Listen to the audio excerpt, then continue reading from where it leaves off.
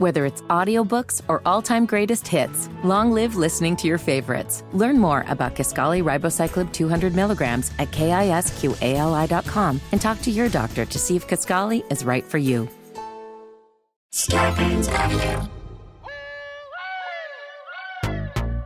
Small doses. Self-help from the hip. Small doses. We're talking that shit. Small doses. And keeping it real. Small doses. With me and Amanda Seals. It's so funky. Hello. Welcome to another episode of Small Doses, your favorite podcast. What's your favorite girl? I don't know.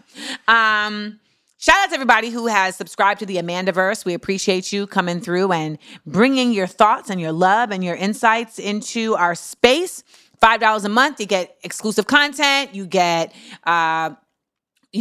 content first. You get, when I say exclusive content, let me just be clear on what that is. You're getting sketches, you're getting videos, and you're getting videos regardless because that's our favorite, but you're getting sketches, you're getting reaction videos to some of your favorite shows and to also content that's going on out here. You're getting insights that I do not share on the Instagram. You're also getting behind the scenes videos, and you're getting access to stuff that I share with my personal life that I do not share on these interwebs. So it really is a robust space, and we're continuing to grow it. We've got a lot of dope stuff coming down the pike. We got a series called Rebels and Radicals that I'm going to be talking about, just folks throughout our time who have definitely been outside of the box and how we can continue to look and examine the work that they're doing to continue to think outside of the box in our own work.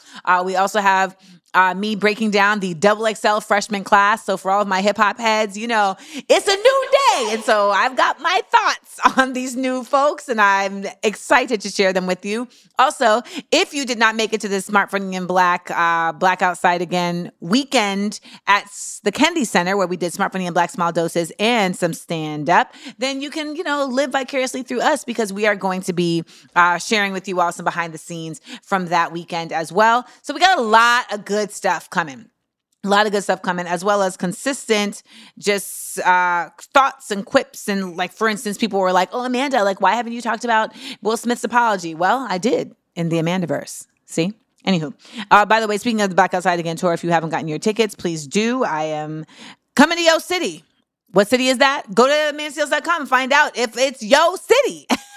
Because I definitely am very proud of the dates that we're doing. We just added Chicago. We added the Bay. And our tickets for Nashville are going on sale. or by the time this airs, they'll be on sale. So get your tickets. Okay? All right. I got all that out of the way. Make sure you subscribe and like and download. Download. That really helps us. That really helps us when you download the episode. And when you subscribe, it downloads it automatically. And I need all the help because I own a house. And this episode is our refill of side effects of buying a house. And it has been a year now. We celebrated our 1-year anniversary in my home on August 1st.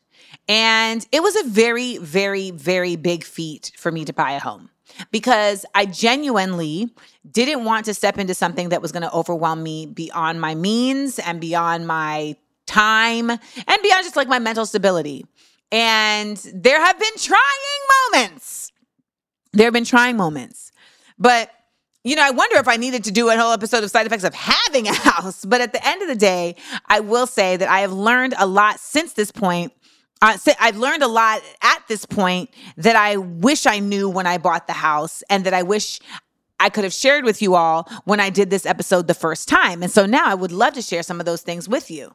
Now, I know in the first time I did this episode, I talked about inspections. And I did talk about how, you need to really try your best to be as robust as you can with making sure that the person who is inspecting your house is doing the utmost in their inspections. But I didn't really truly know what that utmost part meant until living in this house for a year, because ultimately there are things that you don't even think need to be fixed, but that absolutely are going to make a difference, because something working doesn't mean that it is up to snuff. For example, when I bought my house, the air conditioner was working, but there was something funny with the air conditioning upstairs. So they got it working, and voila, that was no longer on the list of things that were a problem. Now, had I known what I know now, I would have made sure that the inspector, or I would have brought in my own HVAC inspector to ensure how is this working? Because what actually was done was they like short wired it. Y'all, they like hot wired the air conditioner to make it work. And so I ended up having to put in extra money to get it fixed properly so that it would stop tripping the fuse box. But that's something that I wouldn't have known to even look for. Now, in this day and age, I would have been like, oh, we need to make sure that we get an HVAC in here, an HVAC guy in here to inspect this whole setup and make sure that it is at the very least working in a way that it needs to. And at the very worst, that these people are planning on paying for what needs to get done for it to work the way it needs to, or at least for us to negotiate, right? So there's that. Now, something I think you also need to understand is that your realtor is on your side, but at the end of the day, they want to sell the goddamn house. Okay? So when we are using our realtors, inspectors, et cetera, I think some of us are just like, yeah, this is so convenient because they have their own people, et cetera. But remember, they are trying to sell the house. So it doesn't behoove them to have an inspector who's going to be super duper picky either. Because ultimately, they want to get you in that house, and then you can deal with whatever you need to deal with after. Now, I know that may sound like I'm being shady. I'm not trying to be shady, but what I am trying to do is be clear about the truth and the fact that it's a relationship between your realtor and the people that are selling its realtor, and you are in the middle just trying to make sure that you don't get a lemon. Now, of course, they're not going to do anything like crazy, like negligent, because they don't want a bad reputation, and also like they don't want to get sued. But I say all that to say, though, that it really is on you as the consumer to be the one who is making sure that everything is where it needs to be. Now, when it comes to termites, you need to get a termite inspection when you buy the house. But what you don't realize is that, again, termite people, they want business. So you need to also know what to look for to make sure they're not just trying to scam you. Now, I had called the termite place again because I was like, oh, it's been a year, so I need to get a termite inspection. She was like, who told you that? And I was like, well, I just thought that's what you're supposed to do. And she was like, whoever told you that is just trying to run you. This is literally the termite inspection lady.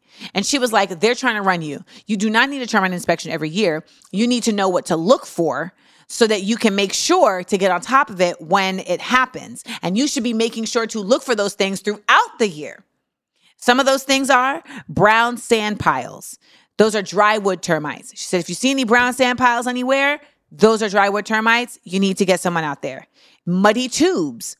She said these happen oftentimes in closets and crawl spaces. If you see any kind of muddy tubes, that's those termites making a play to make it their way.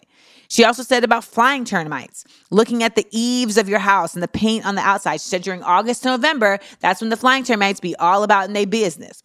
She gave me all of those tips so I could give you all those tips so that you can make sure that you're looking out for these things when you go to look at a house.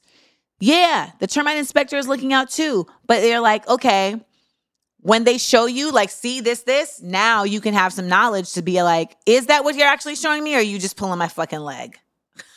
Right? Because that's the other part. Oftentimes, even if the termite inspector comes up with like, okay, these are the issues, the seller could be like, yeah, well, I'm not paying for it. So it's still going to fall in your lap. And if you really want that fucking house, then that is a charge you're going to incur. Now, all of these things, again, worst case scenarios, but you want to know all the case scenarios. Like I would have loved to have known what I should be looking for when it comes to mold. Not because I had mold, but I didn't even know what I'm supposed to be looking for. And when you have someone come and inspect the mold, what are the methods that they are using to inspect the mold? You need to ask. You need to find out. Are they simply just using an infrared camera? Are they doing a mold air test in the house? Are they also using cameras within the walls? Are they feeling out moisture, etc.? You don't want anybody to be able to just fly by night you and say, yeah, this is fine. And you have to go along with it because you don't know no better. Now, I will tell you this. There's a certain level of this that is unavoidable. Everyone told me that you got to live in a house for like at least a year before you really know the inner workings of the house. And in my mind, I'm like, well, I feel like I'm pretty fast on the uptick, more than most. So it's not going to take me a year. In this case, yeah, they were right. I just learned my sprinkler system the other day. What I would love to also impart to you guys is any any like offers that your utility companies give you in terms of instruction or assistance, take it. These bills are very difficult to read. One conversation with somebody who's literally been assigned to walk you through and show you what each part of the bill means can make such a difference, just even in your peace of mind, in how you are understanding where your money is going, right? And all these different utility companies have different ways that they're charging you and different ways that they're getting in you. And you just want to know that they're not pulling one over your eyes. Like, we had a crazy water bill for a long time and we just couldn't figure out why. Like, it's like we're not even using that much water. Come to find out, we were using way more water than we thought we were because we had like broken sprinklers and because we had shit on a timer that we didn't know. And it took me finally just saying, you know what? They have this thing called the water survey, and this guy will come out and literally show us how our water system works, and he will break it down for us. And I was like, we're going to do it. We're going to do it. So guess what? He came out, and it was one of the best choices I've ever made. He broke down for us exactly how our water systems works. He showed us the zones. He showed us that we can change it with our phone. He gave us a better insight and understanding into like the drought levels and the plants that we can plant that will help with drought, etc. Like, this took all of 30 minutes, y'all. All of 30 minutes.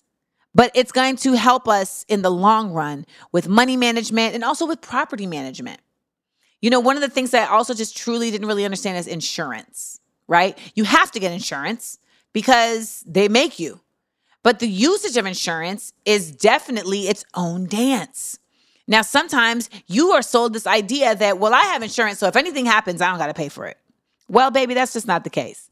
Because the truth is that if something happens in the house and it's it's less than your deductible, you are paying for it, okay? But let's say it's just like a little more than your deductible. You're like, damn, I should do it, right? I don't know. Because once something happens in the house and you file a claim, that claim is on your insurance record. And it makes it so that your premium goes up next year. So even if your deductible was like $10,000 and this issue was $15,000 and they covered that $5,000, guess what, baby? They're going to get that $5,000 back from you next year. Yes, they are.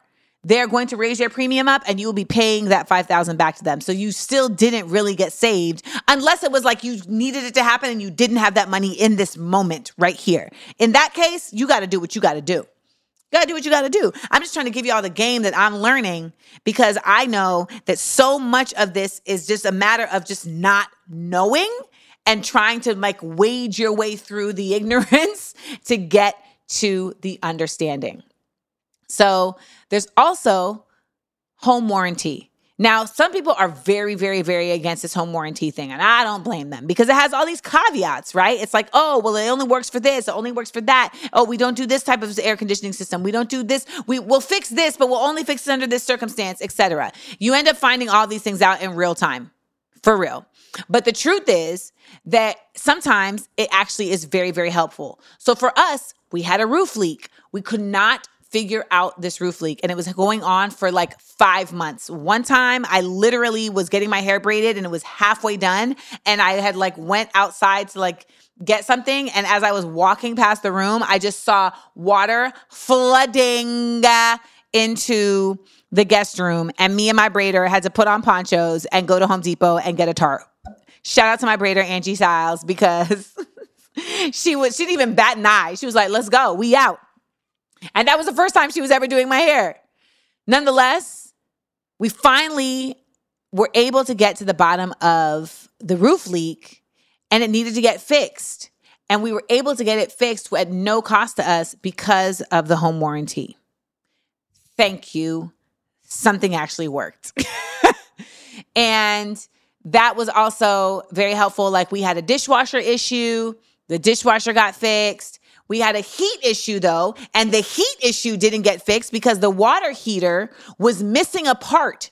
And they said, we can't fix it if it's missing a part. You see what I'm saying? So you learn that there's all these different things. By the way, the dishwasher was missing a part, but they could fix that if it's missing a part. You got to learn all of this. When I was in school, so many people I knew were just like leaning on their advisors all the time because they were like, oh yeah, like my advisor's going to tell me this. I was like, fuck that. I'm not trusting no advisor to get me through this college thing. So I made sure that I learned that admissions book backwards and forwards. I could have been an advisor. I damn near was, because people were always asking me because I always knew exactly what needed to get done. That's how you got to be about your house. And it can be very overwhelming. And it definitely takes a lot of effort. Like we just realized we need to have a house calendar that we share that gives us updates and reminders on the different tasks that me and Devon need to do. Because that is what it takes. Unless you got money for a house manager, okay, unless you living in Downton Abbey, that's what it's going to take. Because there's also stuff that like you don't necessarily do on a regular basis, but that you still need to remember to do on a like it may not be like a day-to-day or a week-to-week, but it may be a consistent thing that you need to check into that, you know, you just kind of get caught in life and you just lose track and you forget. And then, oh shit, wait, did we do Devon didn't change the air conditioning filters. Guess what? Backed up the air conditioner, a giant block of ice formed in between the wall. And what did I get? A leak in my closet. It's hard. It's hard to remember all of these things. It definitely is. You know, people then tell you all the time, like you can refinance. You know, maybe your mortgage is high, but you can refinance and then you'll be okay. But one thing you got to learn about the refinance is that the refinance, baby, is going to be just as difficult in terms of the amount of paperwork you got to show and demonstrate as your original loan. And if you're not ready to go through that whole process again, just ease it. But if you need to go through that whole process again, understand now that the same ducks you had to have in the row for that first part, that first time that you got that loan, those are the ducks that you need to have in a row now. And I'm hoping that while you were getting all that shit together the first time, you kept it together.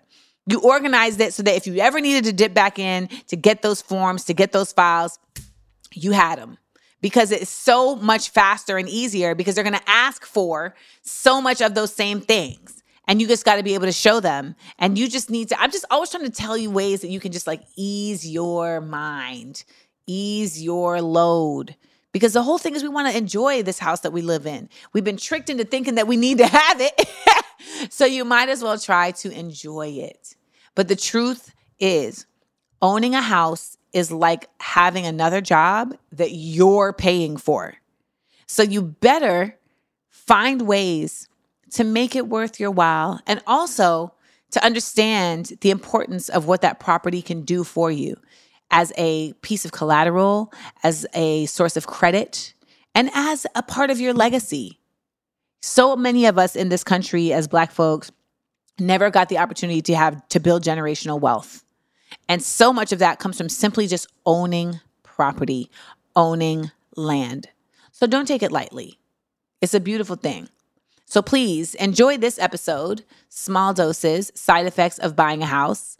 I have lived here now for a year, and I will also say that I have been very fortunate to have the support of my neighbors, to have the support of my realtor, and the support of my original loan officer in continuing to figure out how this all works.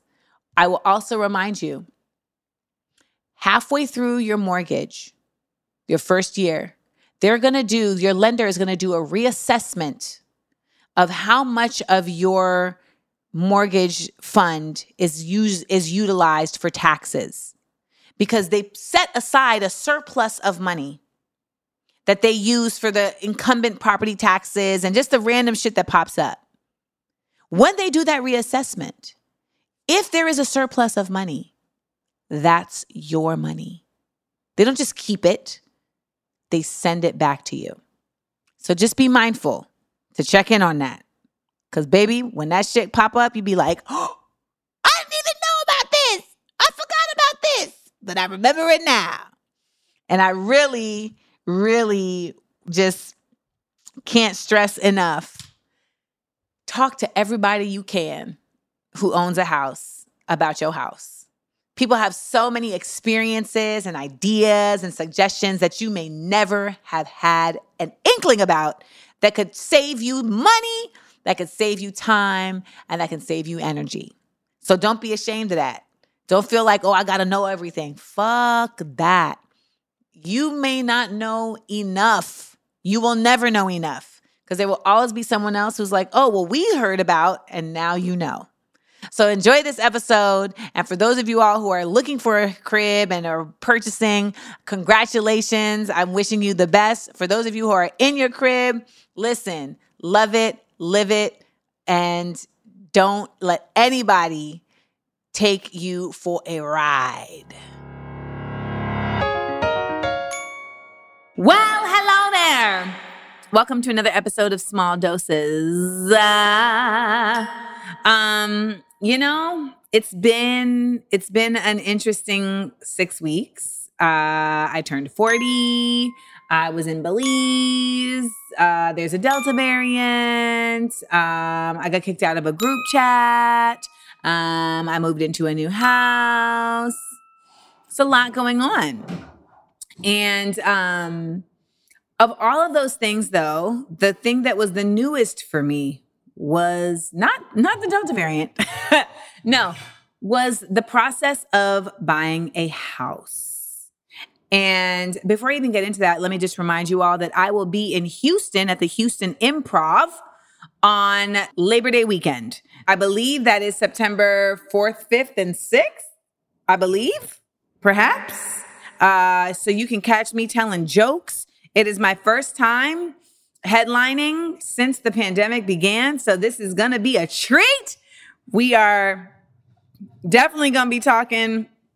I haven't talked to an audience in a long ass time, so I'm excited for that. So if you want to get your tickets, you can go to my Instagram. It's in my link tree on my Instagram page. Or you can just Google Amanda Seales Houston Improv, but you can make sure to get your tickets for that because it's going to be a good time.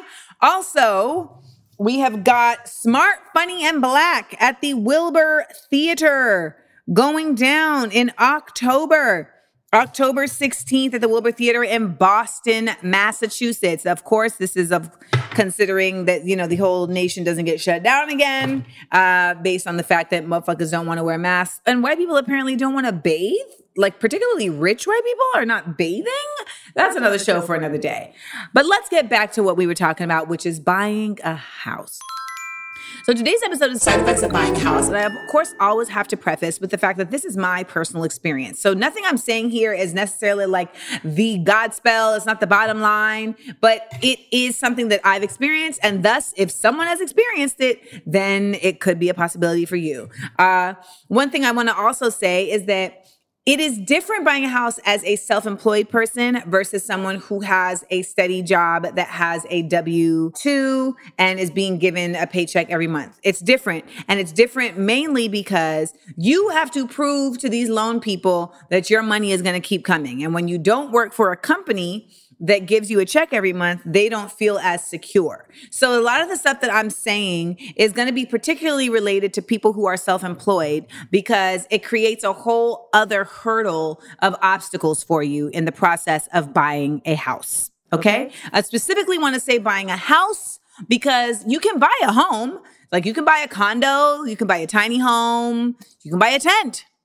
Buying a house is its own set of bullshit and its own experience. So that is why this episode is specifically titled Side Effects of Buying a House. But I got to tell you, I'm sure there were podcasts that I could have listened to help me in this process. But ultimately, I was kind of just flying by the seat of my pants and just crossing my fingers for a lot of the way. And trusting in not only people I know, but people I don't know. And that was another big part of this process is having to really kind of like lean on all of these people that you're going to meet in this process, none of which you probably know. You got your realtor, you got your loan officer, you got your escrow officer, you got your insurance agent. And then, you have another tier of folks, right? Because then there's like the listing agent who's speaking for the seller. Then you have all the different people that come through for inspections, So for someone like me who I am introverted in terms of like, I don't necessarily like talking to people. It really was a fish out of water experience in having to talk to like individual people. That's what I mean. Talking to individual people. Like, it's not really something I like to, like, even when I do interviews, it's like, I gotta like, it's like Baby Yoda. After I'm like, I have to take a nap. So it was a lot. And like, you know, at this point, when you got to make more than one phone call a day, you're just like, what do you want from me? So this was an interesting journey. And that's why we're doing an entire episode. So I'm going to just tell y'all now, this is not going to be a two-parter, but this is a two-player. There's going to be so much information that I'm talking about in this episode. And y'all know I already talk fast. So it's going to be... So you're going to have to listen to it twice to catch everything. So I'm just telling you now so that you're ready. Let's get into it. Jam dropping. Jam dropping. Jam dropping. We dropping on these hoes. So this episode's gem dropping is renting a house versus buying a house. Now, some people might feel like, Amanda, that's so self-explanatory. Like, why are you even wasting our time? It is not for a lot of people. And I'm going to break down why. So I lived in my apartment when I moved to LA. I lived in my apartment for 3 years. I had made a pact with myself. I was going to live in my apartment for 3 years. And then I said, you know what? I'm going to rent a house. The market in LA in general is just OD. Like everywhere else, I think maybe excluding New York is pretty much, I would say, folks tell me it's somewhat reasonable. Whereas in LA and San Francisco, I mean, it's just like, why does it cost so much to live in a dwelling?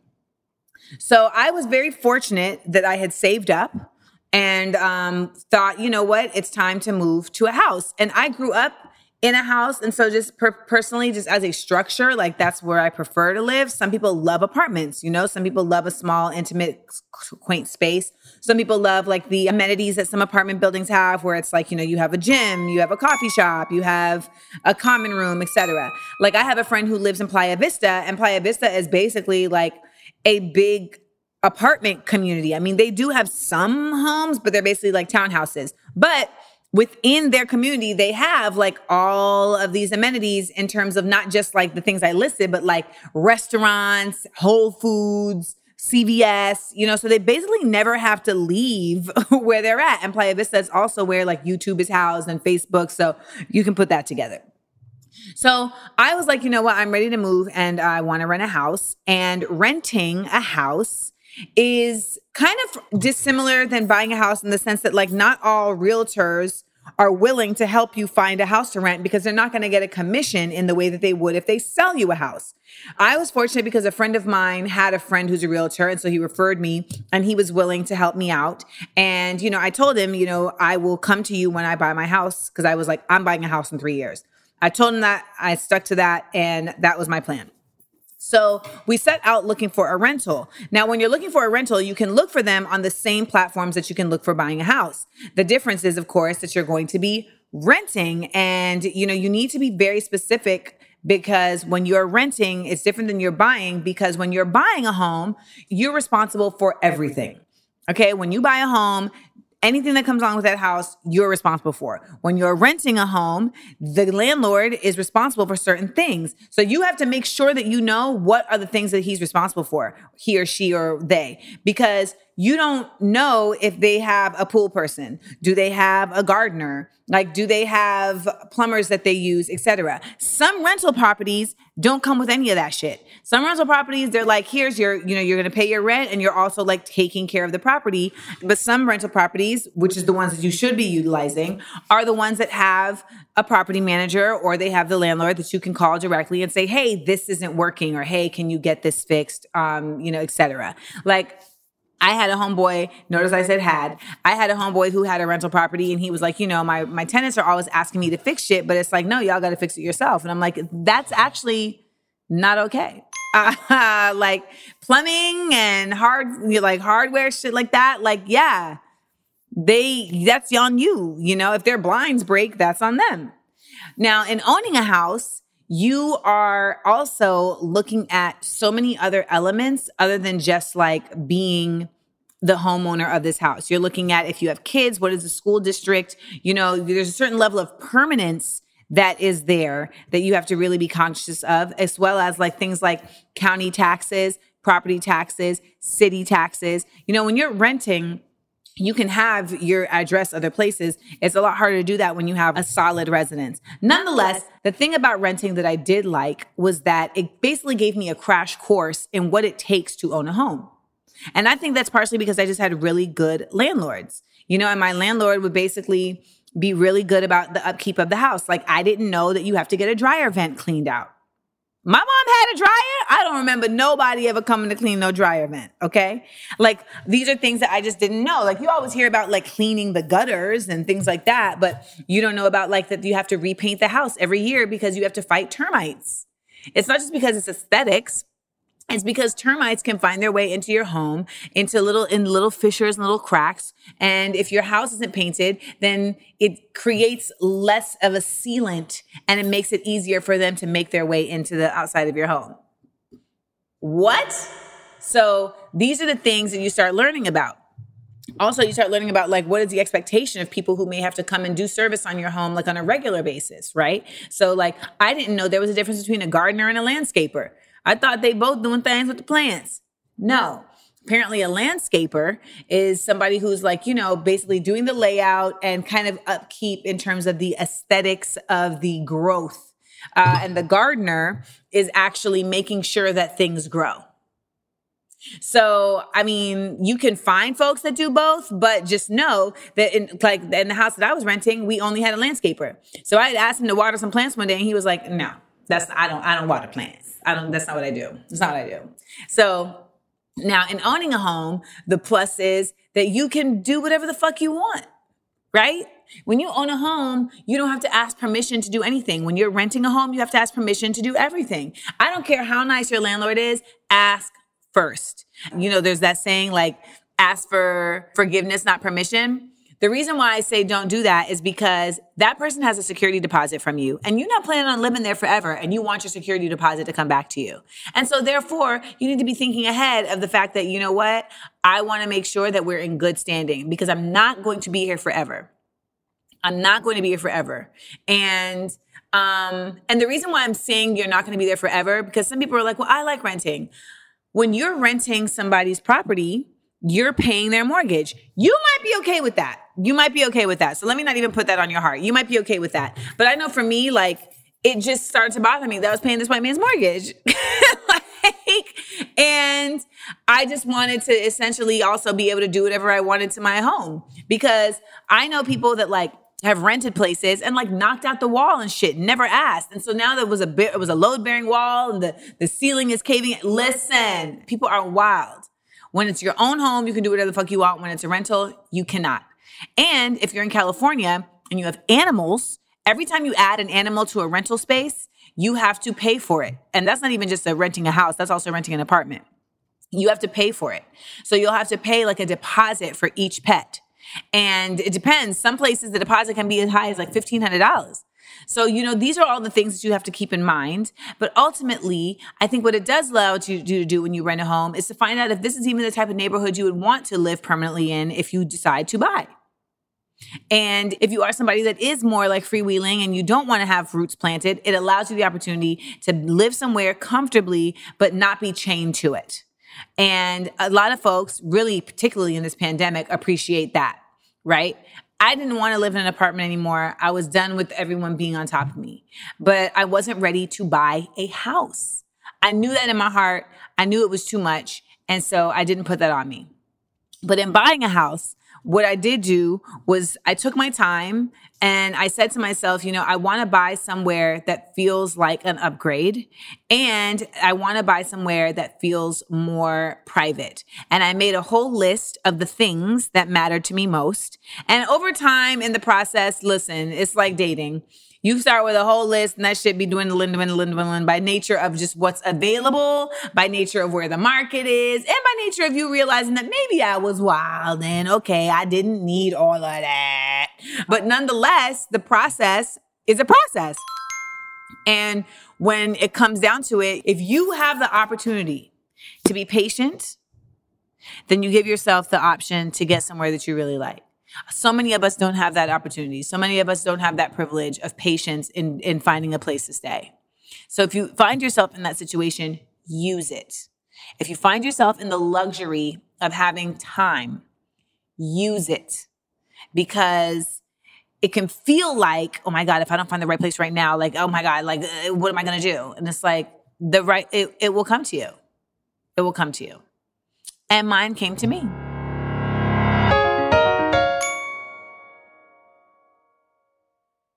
DMT. We're serving it. All right. Y'all came through like gangbusters with these DMT questions. Let me tell y'all, and actually, let me tell y'all, I'm not an expert. I'm not an expert. So I want to make that abundantly clear because I feel like it's just a good little reminder to keep in place that I am not an expert. I'm just speaking from my experience. Okay. So first question. So, what's the best course of action for celebs? Do you consult with a financial person first? I know your homes are in the millions. Do you guys have special lending like how doctors have? Do you use a lender or put a large down payment or just buy cash flat out? Because some of these questions are a little personal. So first of all, this whole idea of celebs, I never consider myself a celeb. So if there are special services for celebs, I absolutely did not even seek them out, and I don't know about them because I don't consider myself a celeb. Nonetheless, no.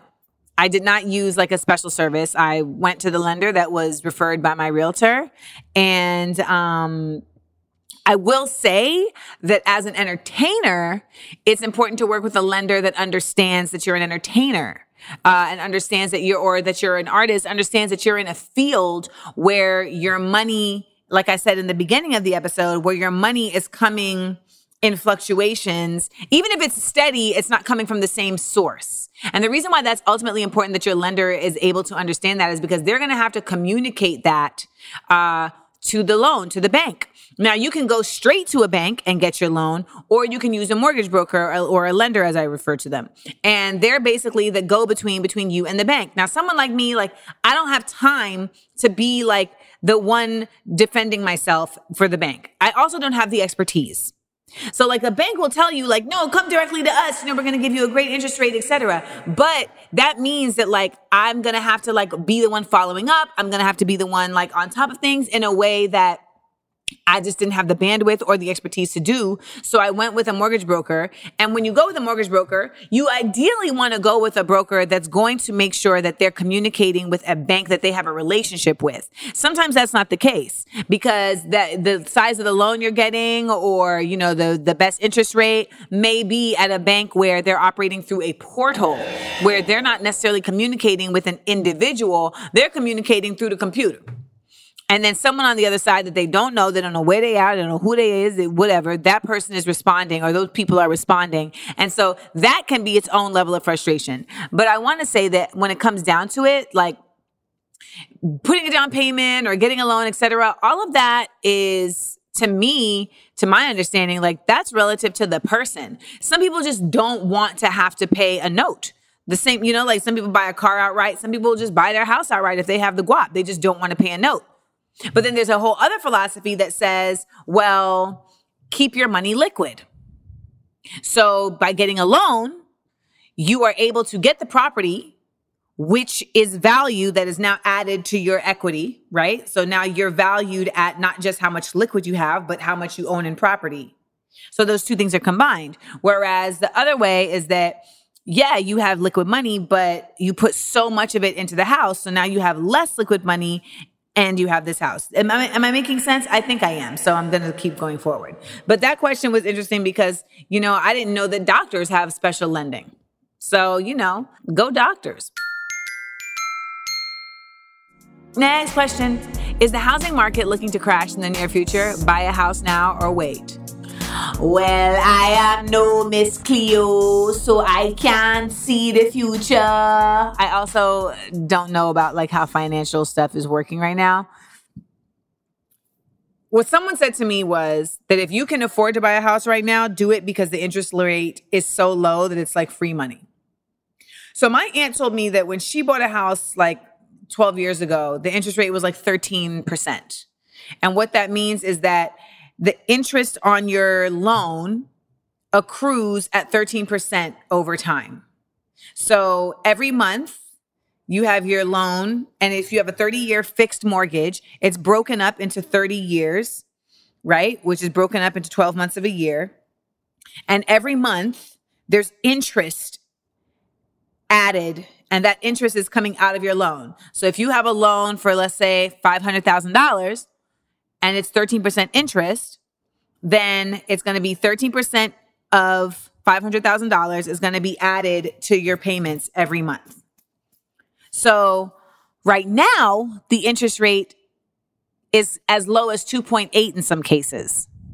So you see what I'm saying? Like the loan itself has such a low interest rate that you are getting kind of like free money per se, because it's really like not expounding upon itself in the same way as it has in the past.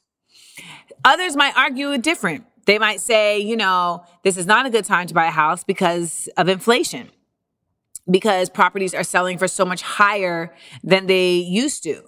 But when it boils down to it, to my understanding, again, I'm not an expert, but from what I understand, your property value changes for a number of reasons, right? Like if your neighborhood all of a sudden becomes like very violent, or if your neighborhood all of a sudden becomes very dangerous in terms of like fires or natural disasters, like that can change your property value, right? Like your property value can change because like you've done stuff to the house that makes it not as appealing, right? And that can be aesthetically, and that can be like in the actual foundation of the house. For instance, like there was a house close to me that didn't sell for as much as our house because all of the floors in the house had to be redone. And so that made it like not as valuable, because whoever's moving in is going to have to do all of those floors, and that cost is going to be a substantial cost. So,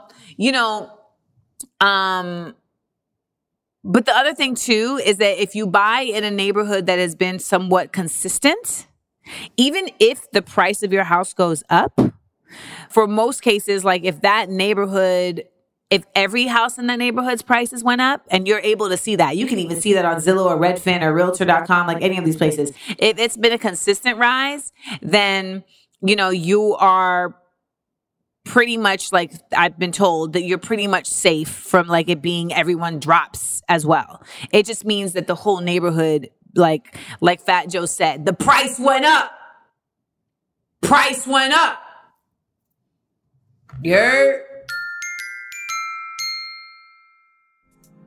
Next question. Were you afraid to take that step into homeownership? Did you have any apprehensions? I don't think I was afraid.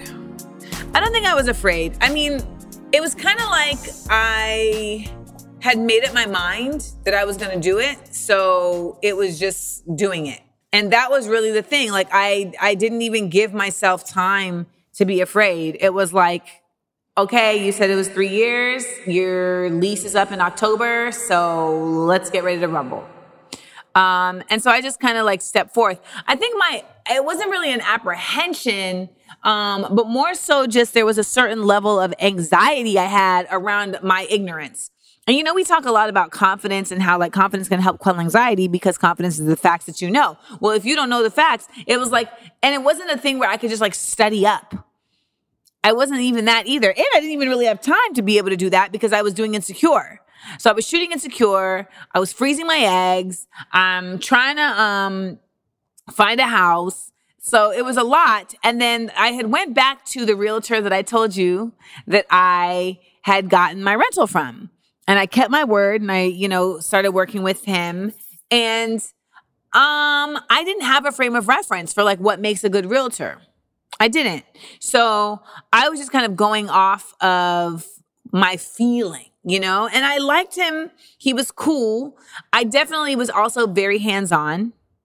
And that was kind of helping me with any levels of anxieties. I was very hands-on in terms of finding properties that I liked. And I had very, specific things that I wanted, but then I had other things that were a little bit more fluid.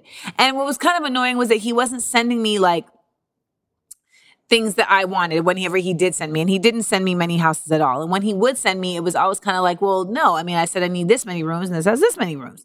And I would say like, no, I mean, I said I want to be in this part of town, and this is in this part of town. So it was things like that. Now, what he was good at was he would tell me like the sweet and lowdown of a property. Like, yeah, this looks cool, but here's this, that, and the third. So for instance, like there was a crib in kind of like the Malibu mountains kind of area. And I was obsessed with the physical house. The house itself, I was obsessed with. And I was obsessed with it because it was super unique and very bespoke. And you could tell there was a lot of love put into it, you know, and it was just nestled on this like piece of land that had a lot going on. Like they had built like a chicken coop and there was a writer's shed and it was just its own like idyllic kind of masterpiece of space. But then it was next to a Hindu temple and it was in front of a trailer park and it was on a very busy road to Malibu, Las Virgenes.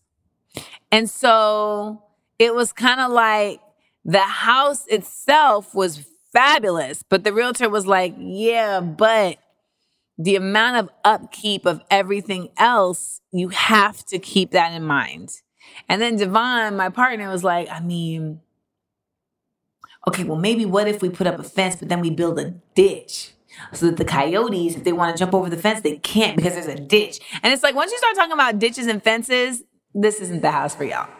So I wasn't afraid to take the step. But I definitely was like having to swim gingerly due to my ignorance. Next question. Did you try to find and support Black agents and attorneys? How did you deal with the stress of the constant moving finish line? So many delays and changes in the middle of the process. I wouldn't say that I went out of my way to try to find and support Black agents and attorneys. I mean, my attorney is Black. My agent was the person that I had been helped with before, and I was really just being loyal to my word. So that was the case with that. I think that it's always good to make an effort with that. My lender was a brother, and there was a moment during the mayhem that you're speaking of with the moving finish line. There was a moment there where I was just like, damn, I'm going to have to go somewhere else because, you know, I just don't know that he's going to be able to get this done. And then I just kind of ended up sticking with it. And I'm really glad that we were able to get it done. And he, at the end of it all, was just like, you know, this was kind of wild. And I feel like there were some extenuating circumstances that made your file be more difficult than it needed to be. And he was like, you know, I'll deal with that with my people. But ultimately, the moving finish line and the stress of it is just, you know, it's part of it, by the way, just feels kind of like, how dare you have stress about this? Because it's not medical. It's not like you're dealing with the justice system. Like it's a material, you know, thing. And, you know, like if it doesn't happen, you'll find another one kind of thing. But I'm not going to lie to y'all. Like I haven't had that much extended anxiety, like consistent anxiety. I don't know the last time. I mean, it was just like 2 months of just every day, like, is this going to happen? Is this going to happen? Is this going to happen? Is this going to happen? And they're also always asking you for new documents, like every day. Okay. So that's why when you decide that you're going to buy a house, first and foremost, you better make sure that you have 3 years of tax returns. Make sure that you have proof of either your lease or of your mortgage on the previous property. The lease also needs to be paid on time, or your mortgage needs to be paid on time. You need to be able to show a year's worth of income. You need to be able to show a year's worth of, if you have like your own businesses, you need to be able to show a year's worth of P&L statements and balance statements. And those documents, I mean, at a certain point, you're just like, what? Because you're kind of like, I didn't even know that document existed. So you're going to have to show all your bank statements. And this is if you're getting a loan. And they will ask you for things. And every time they ask you for it, it's like, it has to be, it's like, we need it now. Stat! Every time. Every time. And at one point, Devon was just like, damn, you like a computer, yo, because like you just making it happen. Listen, we were leaving Belize and we were on a prop plane. And I had to like screenshot a bunch of stuff to send to the lender. And we were flying low enough to where I had service. And I was literally on that prop plane screenshotting and sending the stuff to the lender so he could get it in time. And at the end of the day, he was like, I knew that I had to like buckle down and make this happen for you because you did everything in your power to make it happen for you. He was like, everything I asked you to do, you did immediately. Everything I needed from you, like you found. Every person that I needed you to connect me to, you did so on the double. And That's true. Like, because it just from the beginning, I knew like, Amanda, you got to be locked in. But that up and down roller coaster, then you're dealing with a seller who may not be as like understanding of the fact that the bank doesn't give a fuck about you and your time and your goals. And so you have so many things happening, y'all, that you can really lose it. I was very lucky to get to go to Belize in the middle of all of that. I was very lucky. I mean, the way things timed out, I was somewhere calm and peaceful while all of this mayhem was going on. If I had been here while all of that was going on, I don't know if I'd have handled it with as much aplomb. I'm not even sure if I used aplomb in the right sense right there. Next question. Do you have buyer's remorse? A little bit. A little bit. I don't know if remorse is a strong word. Well, I will tell you this. 2 days into owning the house, I was here and it was the first time I had seen it empty because it was staged. And by staged, I mean that sometimes when they sell houses, they will actually like put furniture in the house to make it look as if, you know, someone lives there. So when you come back in the house and there's nothing there, it's the first time you're really seeing it like as bare bones. And I was on the landing of the second floor and was on the phone with my mom and I just like collapsed to my knees and was like, what have I done? Because the grandeur of the home was just overwhelming in that moment. And I just knew that I had taken on something bigger than I had considered. Because as much as I love my home and it's a beautiful home, it's not turnkey. I mean, it would be turnkey if I didn't have like style and I didn't like care about conservation and shit like that. But I do. And so there were these things that needed to be changed in order to make the house more modern and more energy efficient. There were things that needed to be changed in order to make the house more modern and more dopeness efficient. Like it just was what it was. And my mom did some hardcore parenting. When I tell y'all, she got me together. She was like, okay, let's talk about, since you want to sit here and act like this place is like so just a travesty and everywhere else you lived, everything was perfect. Let's run it back. She's like, first of all, your apartment in Harlem. Yeah, you liked your apartment, but you also had to put your clothes in a cart and wheel them up a hill in the snow by a police precinct in order to wash them in a laundromat.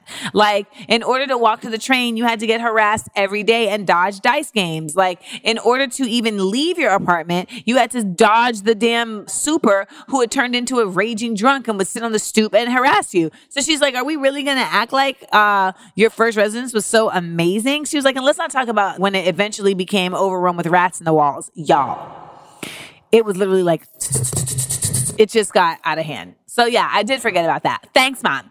Then she was like, let's talk about your place in LA. She's like, sure, you loved it. However, your car got robbed twice, parked in the parking lot.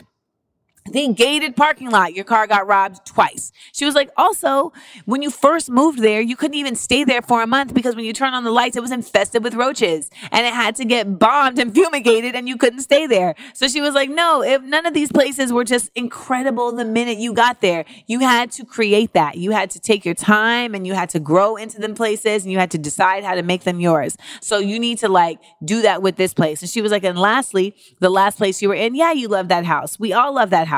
But you were paying a white man's mortgage in America. You, a sister. So she was like, no, no. So now you're not doing any of that. You're not going through any of that. And she was like, you have so many different aspects now. You have someone there to help you. You know, you have a partner. She was like, you have income. She was like, you know, you also have experience in the world. So all of this is going to work out. And it will because you make everything work out. And I was like, thanks, Mom. Thank you.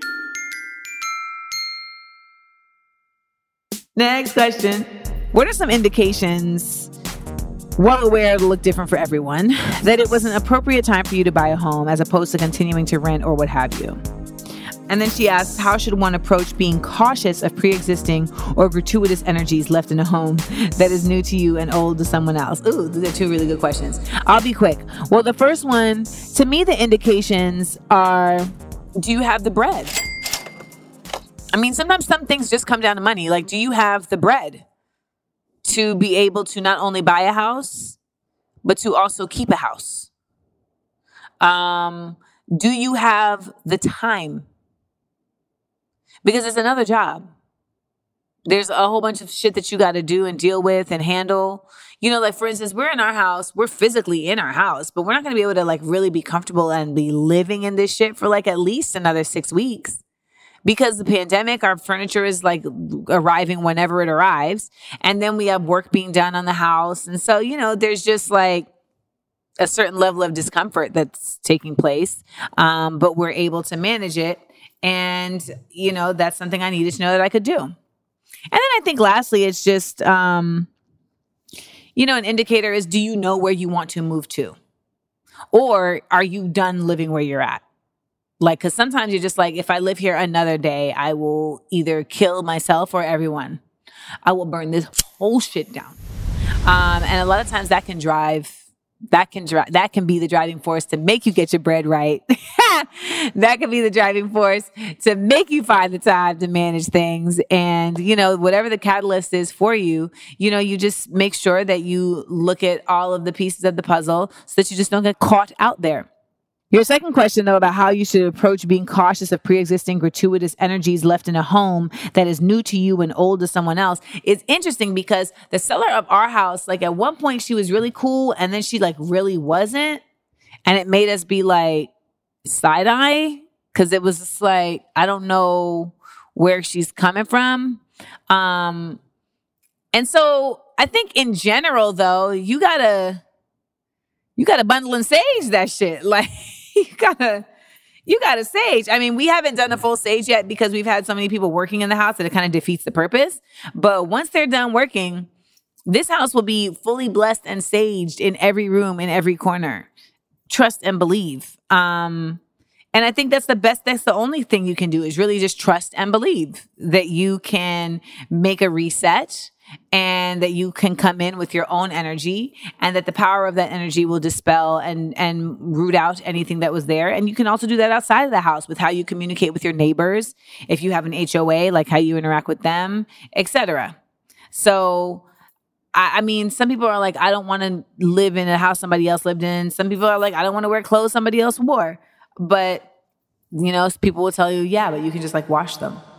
So it's just what works, you know, for you and what you're able to handle like financially. And I think we can safely say that prayer is free. So even if you can't afford some sage, you can afford to say some words. Next question. How do you deal with a realtor that don't see your vision?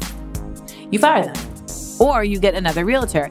I did not know that you could have more than one realtor. I did not know this. I did not know you could have more than one realtor. So if you are selling your house, you can only have one realtor. But if you are buying, you can have as many realtors as you want. And different realtors are like specializers in different parts of town. So you have some realtors, you know, that are really like, they know this side over here, but then there's other realtors that are really like well-versed over here. So that's like very something important to know because I did not know that. And the reason I came to know that is because my realtor, like I said, was referred from a friend and then out the blue said, I would like to set aside 15 to 20 minutes for us to have a civil discussion about what's going on in the Middle East. As an American Jew for Israel, I would like to get away from the keyboard, I'm paraphrasing, but I'd like to get away from the keyboard gangster throwing negativities at each other type scenario and have like a civil conversation about the topic, knowing that I'm coming from a place of love and that we're not mixing business and politics. No! First of all, well, I wrote back and I said, honestly, I don't find that appropriate. First of all, by nature of you sending me this email, you're mixing business and politics. Point blank, period. Second of all, I don't talk to you about nothing other than houses. So why are you even bringing this up? Oh, because you follow me on Instagram and you see that I'm a supporter of Palestine. So really? Really? And that just made me uncomfortable. And I was trying to work through it and I was trying to just shake it off. But then a friend of mine was like, listen, you can have more than one realtor. And I was like, shut up. And they're like, yes. And they don't even need to know about each other. It's not even like it's like unethical. It may not even be, it's none of their business. Like you doing what you're doing to get your house. That's it. And whoever's the first one to bring you down that road, that's who gets the commission. I was like, yo. And I had been so loyal up until this point because when you go on Zillow or any of those sites and you see a house and you try and set up a viewing, they will connect you with a realtor. So if you already have a realtor, you have to tell that realtor about your listing and they have to find it themselves if you want to go see it with your realtor. Now, if you don't care, then you can just go through Zillow or go through realtor.com or go through Redfin or whatever, and they will link you with a realtor that's, bought into their system not bought in, but that's like promoted by them. And that person will take you. But that means that if you get the house, if you win the bid, that person is the one getting the commission and the other person gets zilch. Someone else gave me some input and they were like, listen, you can't trust once a conversation like that has been broached, that person is going to be in your defense. You can't trust it. And they were so right. They were like, they may have your best interest at heart, but subconscious is a very powerful thing. And when it comes down to fighting for you and really going to the mat for you, are they going to do it when they know that you don't share the same politics about something they take very, very personal? And I was like, fuck. So I was telling my partner about this, and he was like, well, I know a realtor that I worked with when I was in real estate school. And he was like, she's always answered my calls and she's really cool. So he put us on a group chat together. Now, here's the comedy. I was talking to her at the same time that I was talking to the other realtor, and I accidentally labeled her as the realtor's assistant. So she sent us a house to look at, and I thought it was the realtor's assistant, the other realtor's assistant that had sent us that house.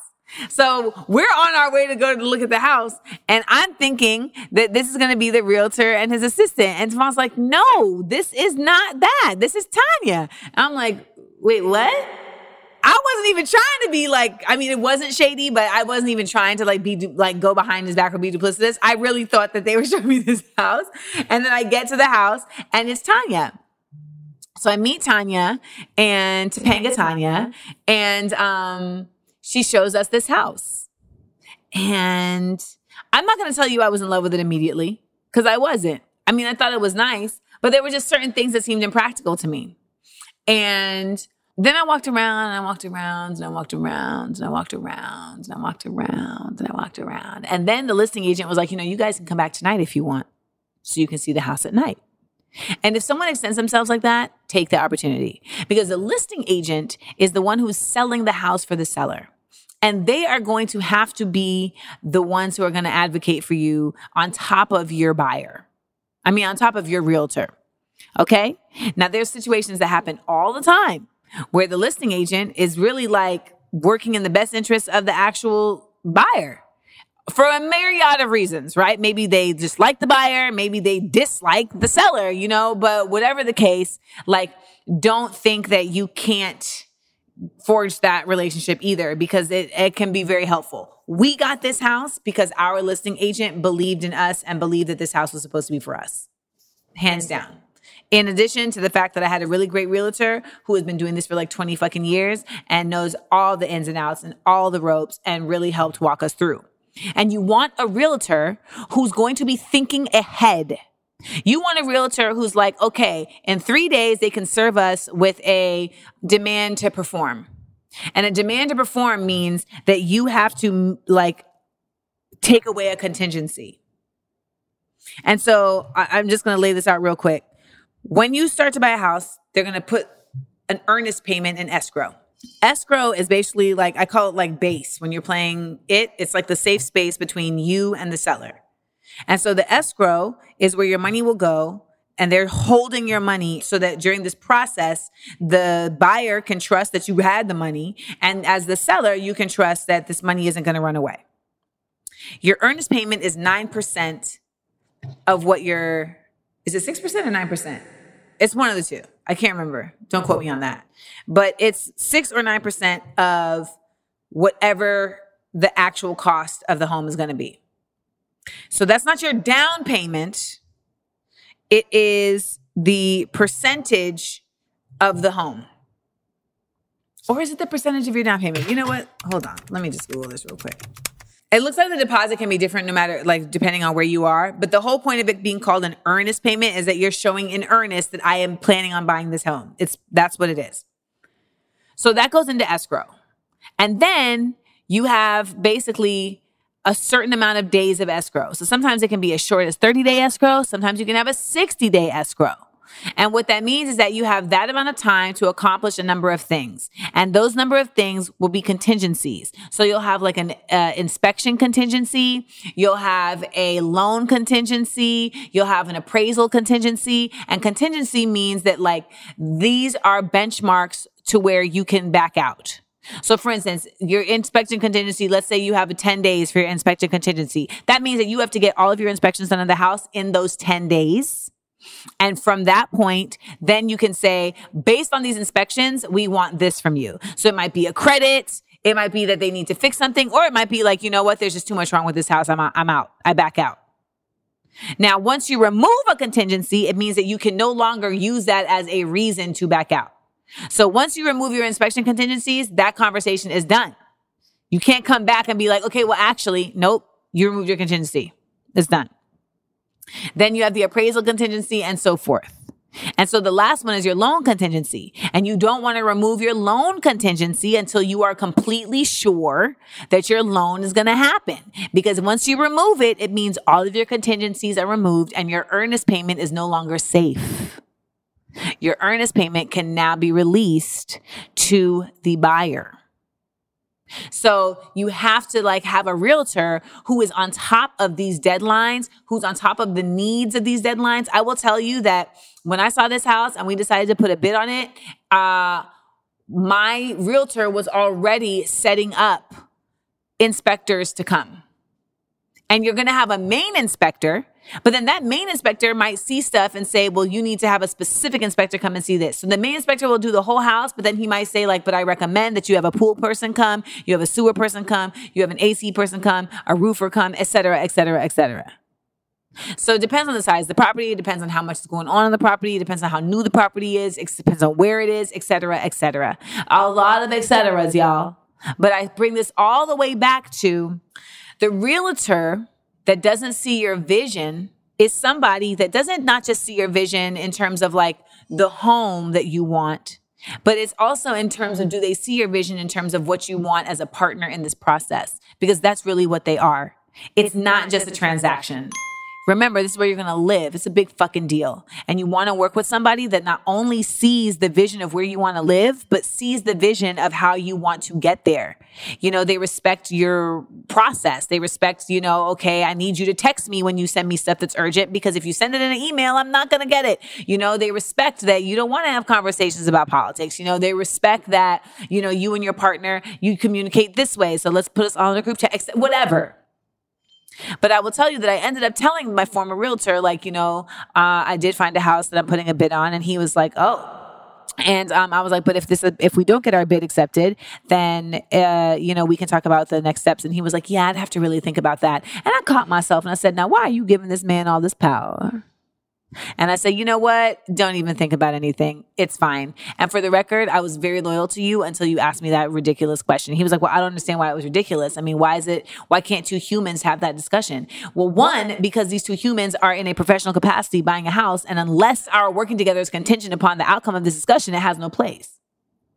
And two, I was like, tell me this. Do you believe there's a occupation in Palestine? And he was like, well, you know, I have my own beliefs. And I was like, it's a yes or no question. And he was like, well, I believe that Hezbollah. And I was like, okay, so we've already gotten to the bottom of this anyway. I need to get off the phone.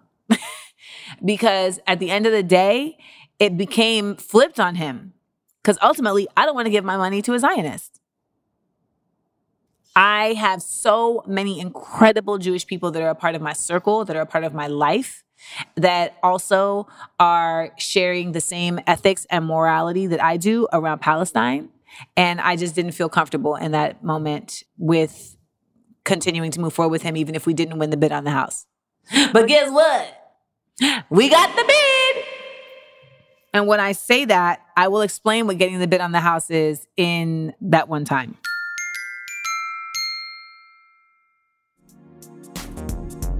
Last question. Should you wipe out your whole savings for the down payment or only buy when you can afford a down payment and to also having 3 months of expenses saved? You already know the answer to that. You should, I'd be like, no, don't wipe out your whole savings for the down payment.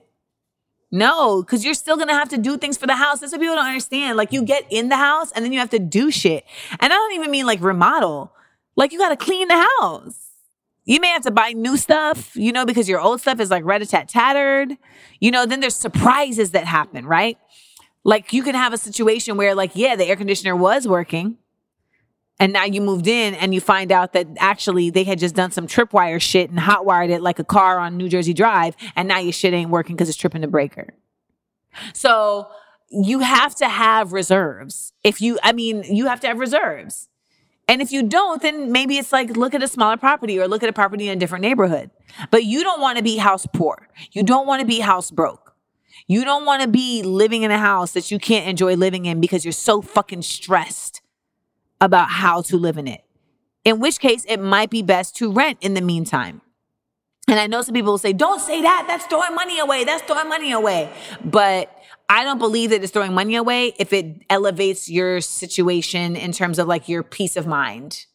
I could not stay in an apartment anymore. I was not ready to buy a house. Renting was better. Even though my mom is like, you're not paying a white man's mortgage anymore. It's true. But I'm glad that I got the opportunity and I'm glad that I lived in that home because I had so many beautiful moments in that home, including hosting the BET Awards. And also it got me to a space of peace that I needed to be to enhance my finances and to be in a better place as a professional and to heal, et cetera, et cetera. I don't know that I would have been able to do that in the apartment that I was in before. So, money like operates in different spaces when you apply it to the ways in which it affects your happiness beyond simply just having. Okay, actually, we did have one more question. Did you feel an amended pressure to buy a home? So happy to hear of your home purchase as we have done the same recently in San Antonio. Congrats! I asked because I feel like after being through the process, I would never pressure friends or family to buy unless they, 1, are prepared financially and or 2, I knew I could help them with a down payment. It took some serious preparation for us to buy a home on one income during a pizzeria, a pandemic. I feel you. And that goes along with our previous question. I mean, any pressure I had to buy a home for the most part was me putting it on myself. But I will tell you that there was definitely like some side eyes that people would give me when I would say that I'm renting. Like they would just be like, why are you doing that? Oh my gosh. Like, why are you renting? And it would be like, I'd have to stop myself from being like, bitch, don't fucking question my, you know what I'm saying? Because people don't know your situation. They don't know what you're doing. They just see like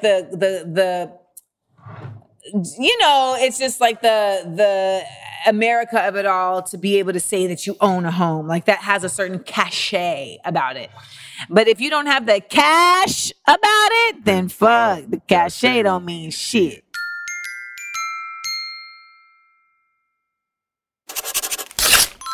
The script. For today's script, I would say the best thing to do is to first just start by talking to people who have bought a home.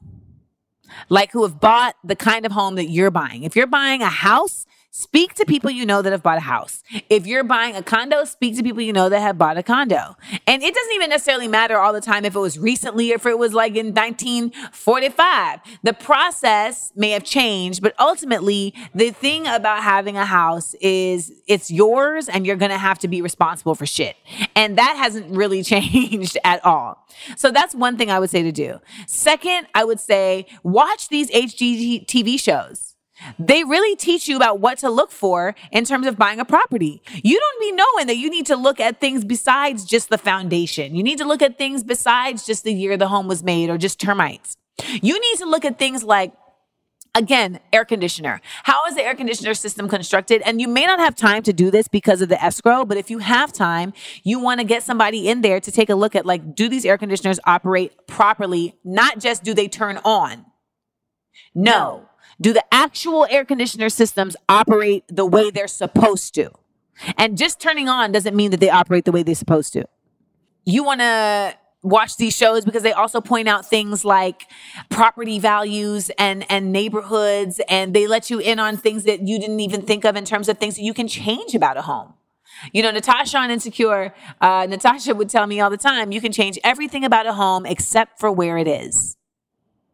So it's not always about shopping for the exact home you want, but the neighborhood that you want. Because you can change things about a home. They'll just bring in a steel beam and, you know, they'll make shit work, but you can't lift up that home and move it. Like that house that I wanted on Las Virgenes. It don't matter how much I love that house. Where it was located wasn't ever going to work. And I had to like get over that. And that house was haunting me, y'all. Haunting me.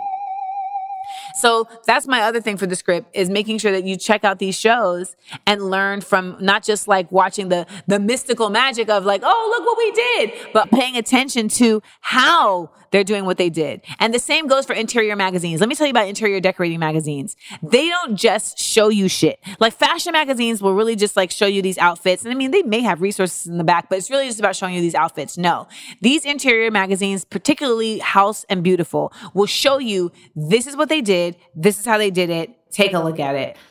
Here's the cheap version. Here's the medium version. Here's the expensive version. And in the back, here is where they got every single piece of hardware in this picture.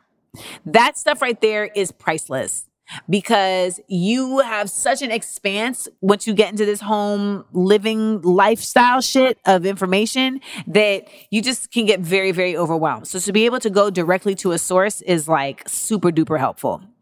And lastly, I would say shop around. I think that there's not to shop around, but like shop around, not in just terms of like, you know, interest rates and lenders and realtors, but also in terms of like podcasts and information sources about these types of things, and open yourself to listening and learning like shit that may feel uncomfortable for you. I know particularly within the Black community, a lot of us can feel uncomfortable when it comes to talking about finance, particularly with strangers. It can feel uncomfortable to talk about like, you know, our goals and our processes and what we want, but you're going to have to open up, because to get the information you want, a lot of times you're going to have to share where you're at.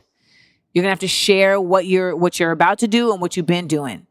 And you're going to have to like also open up your mind to receiving like information about finances and stuff that may be uncomfortable, because you may not be a finance math person, but it also might be uncomfortable because it's like telling you truths about your scenario.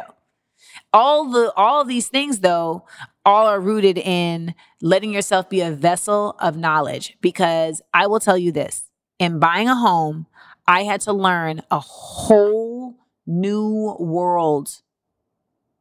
A whole new world. And renting, you don't get that world. I learned words. I've never used the word escrow. I never used the word earnest payment. I never used the word lender and what else? Title. And, you know, we're in the loan docs phase. Okay. We're in the conditionally approved phase. Like I'm talking to inspectors about termites. I'm having to learn about termites. I'm having to learn about HVAC. I'm having to learn about tile, you know, and all of these things. I tell you that part of me is like, oh, it's too much. But the other part of me is like, this is yours. So you have to just like be excited about this. And it's the same advice I tell people in college. Like, don't just lean on an advisor. Don't just lean on your realtor. They got a bunch of other clients. All you got is you. So it may be daunting in the beginning, but listen to what they're saying. And let me also add, that's another thing to look for in a realtor. Someone who's going to be patient in explaining things to you. I fucking love my realtor because she would say things to me like we were on Sesame Street and I never felt condescended to. But she would just make it so, this is what an underwriter does. This is what she would just make it so clear. And then she would go through every single document with me with a fine tooth comb, because let me tell you, sometimes the shit that you need to see is in paragraph 3. And doing that and being patient and making time for that is so important. And it also just as a buyer helps to put you at ease through this very, very stressful and unnecessarily tense process. Same with your insurance agent. You're going to have to get insurance for the house. You're going to need an insurance agent who's going to walk you through your fucking policy and explain to you what each thing in that policy is, because that shit doesn't, you don't know any of this shit. Like, So much of it, if you haven't had the language of it, and many of us as Black Americans and children of immigrants haven't necessarily had access to property ownership in a way where the language is like commonplace for us. So it feels like gibberish. So be patient with yourself, but also know that like you're going to have to step the fuck up if you really want to make sure that you are doing the best for yourself. You're going to have to step up and you're going to have to let your mind go to a genius space. And you're going to have to get on these shows and listen to these shows and watch these shows and engorge yourself with the knowledge. It's going to be worth it, though. I haven't said the word sconce ever in my life, and I said sconce like 7 times in one day.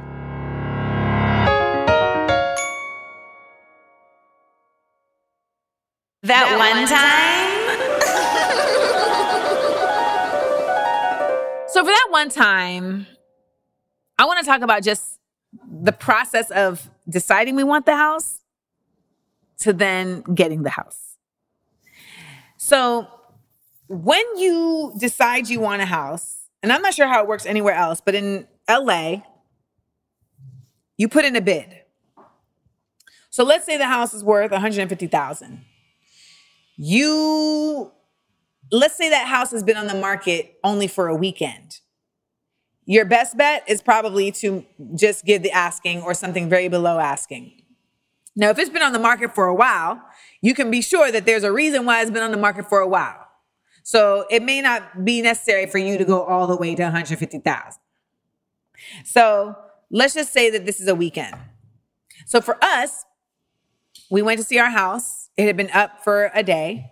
It's Memorial Day weekend. And when we went to see the house, there were other people there seeing the house. So that lets you know that there's interest in this house. So my realtor was like, I think we should meet them very, very close to asking. Okay. Side note. When you start looking for a house, you're going to have what your benchmark is for like cost. And then you'll talk to a lender and you'll get pre-approved for that cost. Now things change. You might see a house that's more expensive than that. The second that you start looking at houses that are higher than that cost, you should go to your lender to get pre-approved. Okay? Because once you decide to put a bid in, they're going to want a pre-approval letter. And if you are on a weekend, you may not be able to get it, and then you may get the house pulled right out from under you. The other thing I want you to know that I did not know is that the lender who gives you the pre-approval letter doesn't necessarily have to be the lender that you go with to get your actual loan. Now, of course, if time is of the essence, you may not have a choice. But if it isn't, you may have the option. You may have the time to look around and try to talk to some different people about their process and about how they work and, you know, who they work with and what interest rate they can get you. And they might be able to do a better job than the person who got you the pre-approval letter. So you do all of that. And you're going to have to send it in. You're going to send in your bid.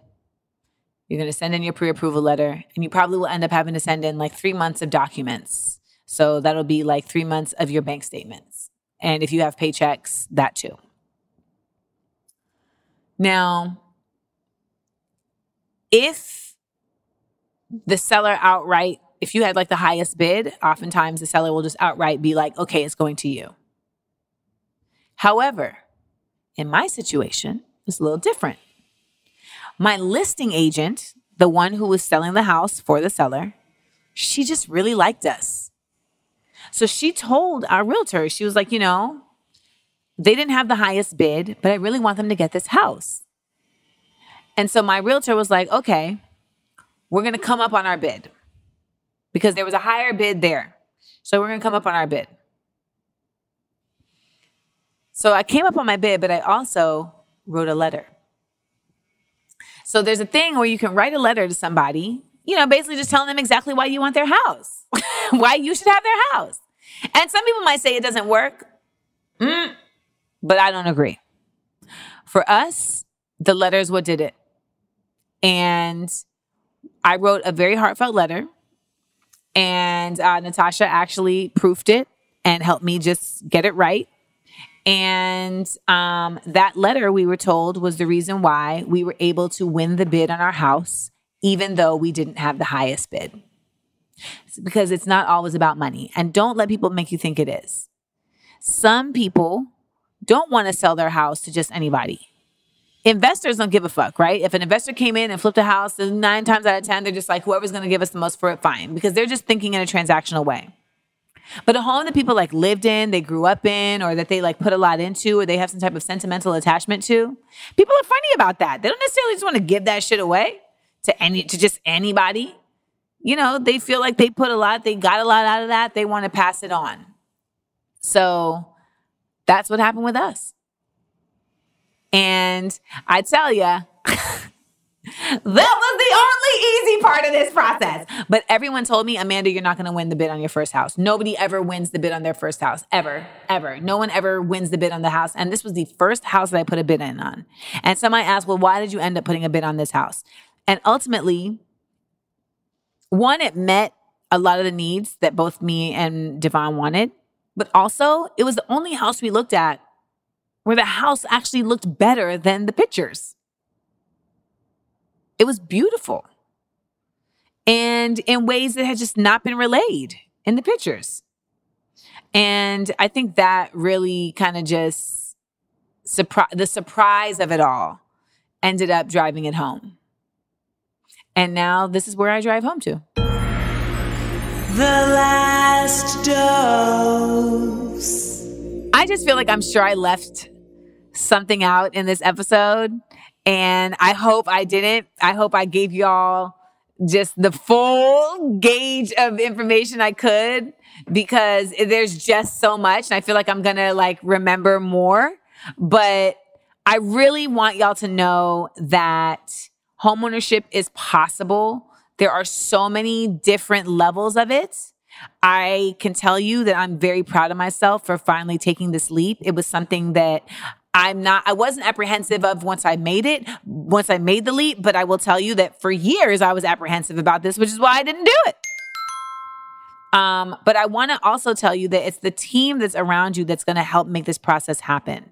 You know, my realtor, my lender, my accountant, my partner, everybody was involved in really pushing this over the line.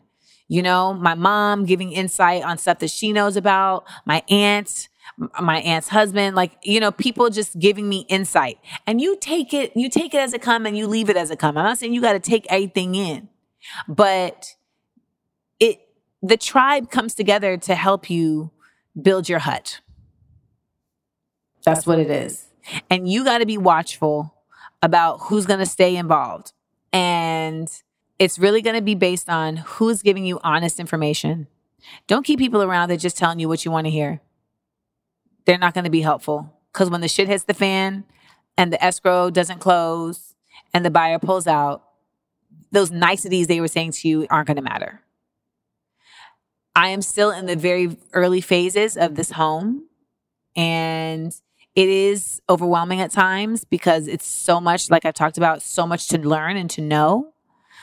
At the same time, it feels like a rite of passage for me as not just an adult, but also as a creative, and as somebody who really believes in independence and ownership. And it feels like the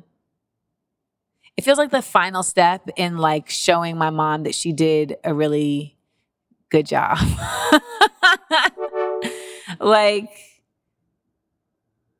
I just know that for my mom, me being in a secure space with not just my friends and, my partner, but also my in a home, I know that has really mattered to her.